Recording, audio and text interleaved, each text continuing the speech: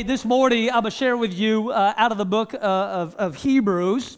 Many theologians believe today that although Hebrews is of unknown authorship from the text, they believe it was written by the Apostle Paul. And they do that through linguistic matching and the looking at different words and phrases, analogies and stories that are used, the way that people write their own narrative. They've compared it with some of the other Pauline epistles, and many have concluded today that although the book of Hebrews doesn't tell us exactly who wrote it, it was likely the Apostle Paul.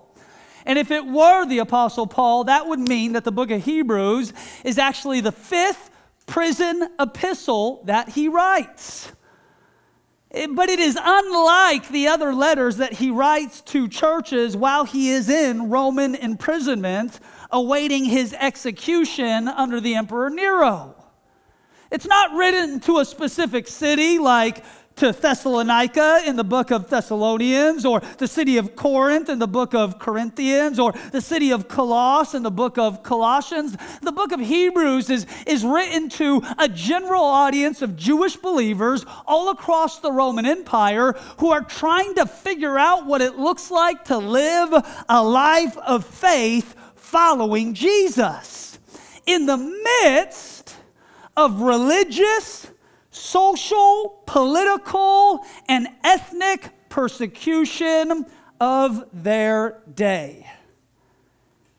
And in the midst of it, Paul writes a profound letter proving the faithfulness of God from Abraham forward, and encouraging these believers to stay true to the upward call of God, which is in Christ Jesus. Now, this morning, the main text of my sermon is 2 verses long. I've got about 35 subtexts that will hit as well, but the main thrust of my sermon this morning is 2 verses long. It's Hebrews 12, verses 1 through 2. And I think maybe one of the tragedies of folks who've been raised in church is that if we've sat in Sunday services long enough, we begin to believe the lie that I've heard everything there is to hear. And I've heard every sermon there has ever meant to be preached. And I've already figured it all out. And there's nothing new under the sun. So therefore, I kind of tune out as it pertains to my Sunday morning engagement. But the Bible says that the words of God are not cake for special occasions, but bread for daily consumption. It is not a dead text, but a living text. It's sharper than any two-edged sword. It makes the person of God fully complete for the work of God that lays ahead of them. And in doing so, if you will plant yourself firmly in the house of God, open your ears to the word of God, your life will be transformed in the pursuit of God. And in doing so, what you will find is that nothing around you stays the same. I'm convinced we could take 1 or 2 verses, camp there for the next 10 years, and still not run out of new stuff that the Spirit of God would show us. Because that's how good His Word is in our lives. Hebrews 12, starting in verse 1, the Bible says this: "Therefore we also, since we are surrounded by so great a cloud of witnesses, let us throw off every weight and the sin which so easily ensnares us, and let us run with endurance the race that is set before us." Now, although Hebrews 12 is a distinct and separate chapter, it represents a continuous thought that actually begins a chapter earlier. In chapter 11, the Apostle Paul begins to retell the story of the faithfulness of God's people. He mentions heroes like Abel and Enoch, Noah and Abraham, Sarah and Isaac, Jacob, Joseph, Moses, Joshua, Samson, David, and others. In total, Paul covers 2,000 years of Old Testament history in the context of 40 verses. And the overarching theme of this passage is by faith they overcame. By faith they understood. By faith they offered sacrifices. By faith they did not see death. By faith they conquered cities. By faith they crossed the Red Sea. By faith they overcame. Because without faith, it is impossible to please God. And then Paul begins in chapter 12, a different chapter, but the same thought. And he says, now in light of this great testimony of faithfulness, in light of 2,000 years of God saving and restoring his people, in light of God never failing, even in the midst of the most desperate of circumstances, let us remind ourselves we are still surrounded by their great testimony. So let us throw off every hindrance, lay aside every weight and sin, and let us run with endurance the race that is set before us. Friend, it is the stories of what God has done that give us great faith for the things that he has yet to do. And do you know what Easter Sunday represented to me? If God filled that stadium, he gonna fill the next one. If God saved that family, he gonna save the next one. If God healed that person, he gonna heal the next one. For the best indicator of God's future success is his past performance. See, the enemy wants you to have a short-term memory on God's faithfulness and a long-term memory on man's limitations. And friend, I'm here to tell you this morning, you won't make it where God wants to take you unless you begin to retell the stories of the great things that he has done. It's why Moses says, do not forget, it is the Lord your God who gives you the power to gain wealth. It's why David says, bless the Lord, O my soul, and forget not all his benefits. It's why the scripture says, oh, give thanks to the Lord, for he is good. His mercy endures forever. So let the redeemed of the Lord say so. One translation says it like this, let the redeemed of the Lord tell their story. It's interesting the word that Paul uses in verse 1. He says, we are surrounded. See, that word surrounded in the Greek, it literally meant to be clothed with. See, Paul is saying, as a believer, you are clothed with the testimony of those who have come before, which means I'm not reading the Bible as a mere historical record, but instead as a living text. The same God that they had back then is the same one that we have today. And if you use folks like Jacob the deceiver, Moses the murderer, David the disobedient, and Samson the immoral, then there ain't one person too far gone that he can't use today. Now, you know that you aren't born with clothing on. And in fact, you aren't even born with the desire to even wear clothing. And if you don't believe me, have children. They're always running around in different states of undress, not yet understanding the social norms of the cultures we live in. I am constantly finding myself telling my children to do things that I never thought I would have to instruct another human to do. Please don't play in the toilet. Please don't eat trash off the floor.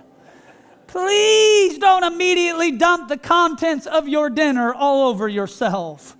Please keep your clothes on for Sunday school. I came downstairs the other day and my 3-year-old was wearing my boots. I said, Reagan, why are you wearing Dad's boots? And she said, because I'm going to work with Dad today, so I had to dress like you. Here's the problem. If you live an unintentional Christian life, you'll allow the culture to dress you up in stuff that was never designed for you to wear. You'll be like David, running around in Saul's armor, unable to walk straight because it was never intended for you to carry. See, when you're born again, the Bible says in Psalms 132, you are clothed with salvation. In Psalms 30, it says you are clothed with gladness. In 1 Peter 5, it says you is clothed with humility. In Revelation 19, it says you is clothed with righteousness. And in Colossians 3, it says you are clothed with Christ. And finally, the instruction of the Apostle Paul is you now clothe yourself with compassion, kindness, gentleness, and patience. When I was in college in the year 2002, I signed up for a math class against my better judgment that began at 7 a.m. Now, I'm not normally a morning person, but when it involves math, I literally would rather be doing anything else. I was always late for this class, and the teacher I had wouldn't accept homework even if it was a minute late. And so I figured something out. If I would just sleep in the clothes that I intended to wear the following morning, I could sleep in a few extra minutes later and still have a shot at making it on time. And so for an entire quarter of my college career, that is exactly what I did.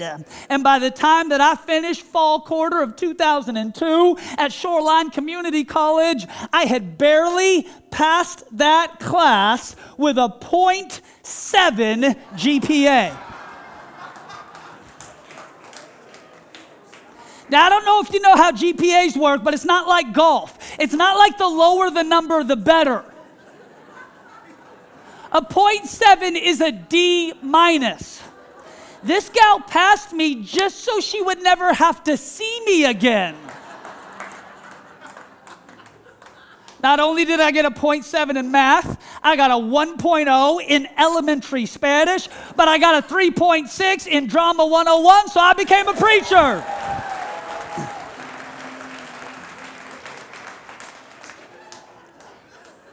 But here's the reality. Some of us have grown so tired in our faith or so lackadaisical in our development that instead of enduring the discipline to clothe ourselves daily, we end up going to sleep in whatever the world has placed on our shoulders, and we wake up the next day looking, smelling, and acting like what God has rescued us from. And unless you are intentional about accessing the new wardrobe that God has provided, you'll be living in the kingdom, yet end up feeling just as oppressed as you were before. You know, when I wake up in the morning, I tell myself, Russell, today you are saved. Today you are glad. Today you are humble. Today you are righteous. Today you are compassionate, kind, gentle, and patient. I am reminding myself, Russell, God has exchanged your grave clothes for something so much better.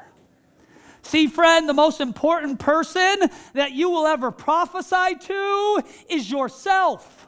This is who God says I am. This is what God says I can do. And this is the type of person, with God's help, that I am becoming.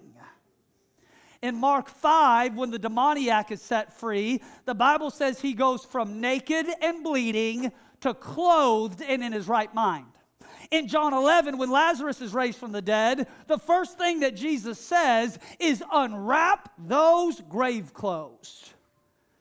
In Matthew 22, Jesus warns us about showing up to the wedding banquet of the Lamb in the wrong wardrobe. See, in Scripture, clothing didn't just represent a natural thing, it often represented a spiritual thing. For what you are clothed in speaks to the identity of your inner man. And friend, you've got a responsibility to get dressed in your righteous robes, because there is a culture worth saving, there is a region worth reaching, and we still have a God worth praising. So watch what Paul says. We are clothed with a testimony. So let us throw off or lay aside every weight and every sin and run our race with endurance. It is interesting to me, that term, throw off, because it's actually used quite often by New Testament authors.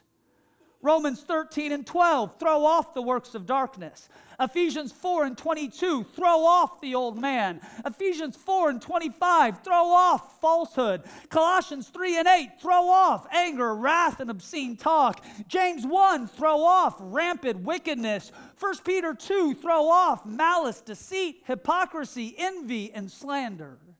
And here's the reality: either you will throw off the works of darkness, or the works of darkness will throw off you. See, Paul actually identifies two categories of caution. The first is weight, and the second is sin. Both of these things, if unaddressed, will ultimately compromise your ability to run your race. See, that word weight, it means burden, hindrance, or encumbrance. Paul, when addressing the church in Corinth on the topic of Christian liberty, he says, all things are lawful, but not everything is beneficial. Meaning this: I have made choices about my present that are helping set up and secure my future. You can leave this church today, go home, and eat the cat litter for lunch. I don't think it's against the law, but it's probably not helpful as it pertains to your future. See, immaturity asks, can I do it? But maturity asks, should I do it? Adolescence says, show me the law that says I can't. But adulthood says, show me the value this will add to my life. See, it's not the church's job or the pastor's job to outline some strict moralistic code to micromanage every little decision of your life. Oh, that sounds both terrible and exhausting. But it is our job as believers to grow up in the Lord, mature in our faith, and develop in our spirit. The most difficult spirit that we battle in the earth today is the spirit of dumb. And for whatever reason, it even seems to possess believers at times. And nothing makes your race more difficult than unforced errors that contribute unnecessary weight to an already difficult race. I don't understand why people pay to run in the Northwest. It makes absolutely zero sense to me. Don't ever ask me to do a 5K, a 10K, a 1K. I have no interest. I get tired driving. Can you imagine me running? But there is one thing I've noticed. When these marathon people sign up for these races, they are wearing the bare minimum. They are carrying the bare minimum because any additional weight runs the risk of slowing them down. I would venture to say today, there is stuff we all got that God by His grace is working on. Stuff we thought we needed that we don't actually need. Relationships we thought we couldn't survive without that we actually can. Mindsets, behaviors, and patterns that God in His own way and in His own timing is offloading from our backs so we can better run our race. And you know what? Sometimes you don't realize how heavy the weight is until one day it lifts off of you. And that's just verse 1. And watch what Paul says in verse 2. Looking unto Jesus. One translation says, fixing our eyes on Jesus, the author and the finisher of our faith, who for the joy that was set before Him, He endured the cross. He despised the shame, and He has sat down triumphantly at the right hand of the throne of God. You gotta see this, friend. As a believer, you got a threefold responsibility in your relationship with God. Number one, you gotta lay stuff down. Number 2, you got to run with endurance. But number 3, you got to fix your gaze. See, it's not just about running. It's about the endurance to keep going when others quit around you. Now, you probably already know this, but the Olympics is the longest standing sports tradition in human history. Its roots go back to the 8th century BC, 800 years before Christ, where runners would compete for prizes in the ancient Greek city of Olympia. But this week in my research, I found something so interesting. In the ancient games, there was a relay race where the runners were tasked with carrying a lit torch. They would run a lap, and then they would pass the torch to the next runner who would do the same until the entire team was finished. But see, this race was unique. In this race, the prize was not awarded to the team who finished first, but instead the team who finished with their torch still lit. Friend, your direction, your diligence, and your endurance is more important than your speed. Your job is to keep the torch burning bright, and after you've run your race, to hand it off to the next generation who will run further than you. This is how we win. In a world where people are burned out, given up on God, and fallen apart, we have kept the faith, we have run with endurance, we have finished the race, and we have burned bright the entire time. And what impresses me about pursuit is not our speed, it's our flame. And what does it mean to fix your eyes? Get this. That phrase translates to this definition: to look away from everything else in order to fix your eyes on one thing. See, when my wife and I got married, we stood on the stage of the church that I grew up in Seattle, and I was asked these questions. Do you, Russell Johnson, take Maria Kuzmanak to be your lawfully wedded wife, to live together after God's ordinance in the holy estate of matrimony? Will you love her, comfort her, honor and keep her? Will you cherish her and continually bestow upon her your heart's deepest devotion, forsaking all others, keeping yourself only unto her as long as you both shall live? See, in marriage, we recognize that the choice for someone in covenant is also a choice against everyone else who is outside of that covenant. Meaning this, we don't have an open marriage, we don't have a plural marriage, we don't have a non-monogamous marriage, we don't have a what happens in Vegas stays in Vegas marriage, we have a Christian marriage. My choice for Maria 13 years ago was simultaneously a choice against every other option. Now let me be honest. Marriage did not mean that on our wedding day, every other person on the planet immediately became unattractive. Marriage did not mean that on our wedding day, all sexual temptations ceased to exist. What marriage did mean is that on our wedding day, we made a choice. I am choosing to look at you. I am choosing to keep looking at you. I am choosing to look away from everything else, not because this will always be easy and not because I won't ever be tempted, but because covenant demands that I am intentional about fixing my gaze. Because if I'm not, I will end up trading the beauty of one thing for the tyranny of many things and end up bankrupt in my mind, body, and soul. No, don't gain the world and lose your soul. Don't climb the ladder of influence and lose your faith. Don't build your resume at the expense of your convictions.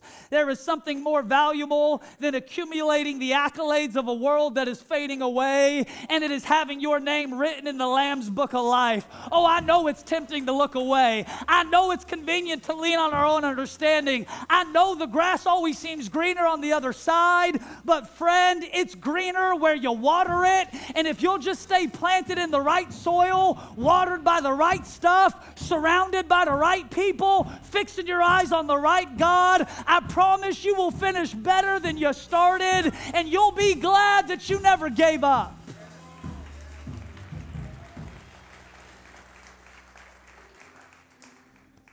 Let me end with this story. When we planted Pursuit 8 years ago, I became consumed with a vision to build a church that existed to glorify Jesus, and in doing so, bring people into an encounter with His presence. And this has been the craziest story that I've ever been a part of. This is the house we sold in North Everett 8 years ago to fund the church plant. It represented the only equity and the only money my wife and I ever had.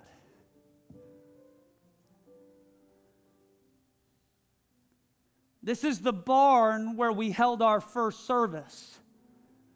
And those are the hay bales we sat on when we couldn't afford chairs. And this is the pest control job I worked to put food on the table for the first 3 years of Pursuit when the church couldn't afford to pay me. In those days, I preached sermons in crawl spaces to the most captive audience you could ever imagine. Rats and raccoons that were dearly departed souls because of my work.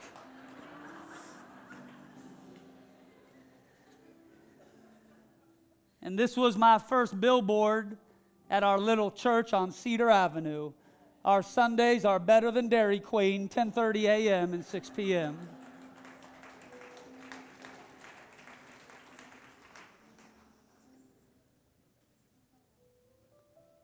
And these were our first altar calls at that little church. And that was my boy Matthew at 3 years old. We made a commitment in that moment. We will raise our kids in revival. I never in my wildest dreams imagined it would turn into this. But the God we serve,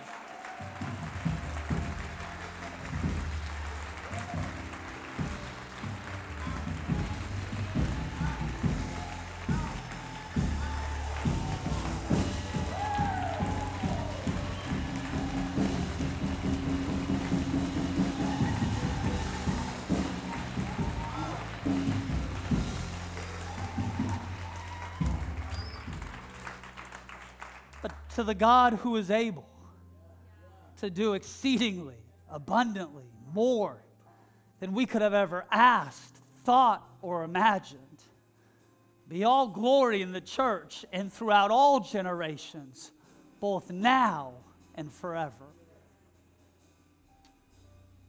In the same way that Paul wrote Hebrews 12 back then to the faithful Jewish converts in the first century, reminding them to run with endurance because they are surrounded by the great cloud of testimony of those who have come before. I am here to tell you today that one day our children's children will run with endurance because of the great cloud of testimony that is in this room. I was there when God did it. I was there and I saw it. I got to be a part when God reawakened a region, when God sent revival to the Northwest. And one day you will be glad that with the cross before you and the world behind you, there was no turning back and no giving up. So let us lay aside every weight and every sin which so easily ensnares. Let us fix our eyes on this Jesus who endured the cross, despised the shame, and for the joy that was set before him is now seated at the right hand of the Father. Because of that God that we serve, let us commit in this moment that endurance is not just the activity of a weekend event at a stadium. It is the core characteristic of a revival people. We are not just burning bright. We're going to burn and allow that torch to be passed to the next generation until the testimony of what God does in this region gives courage to a generation of people for our ceiling to become their floor. Therefore, since we are surrounded by such a great cloud, let us run. Come on, let me pray for you. Father, in the mighty name of Jesus, I pray for my friends across this room and those who are watching online from around the world. And God, I pray that in this moment, you would fill us with supernatural courage and faith for the journey that lies ahead. God, I thank you that what we have seen so far is simply a warm-up act for what you're about to do next.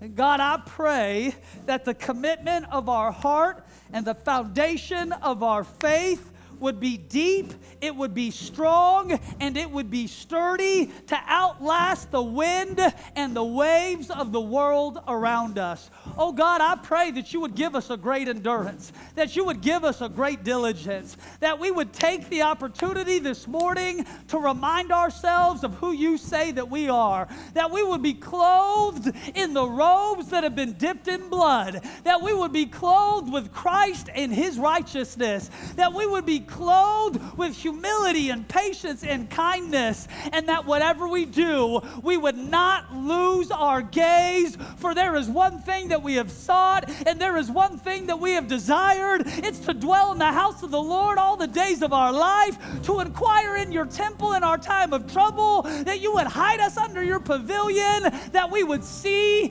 your beauty. Oh God, we commit to keep eyes on you.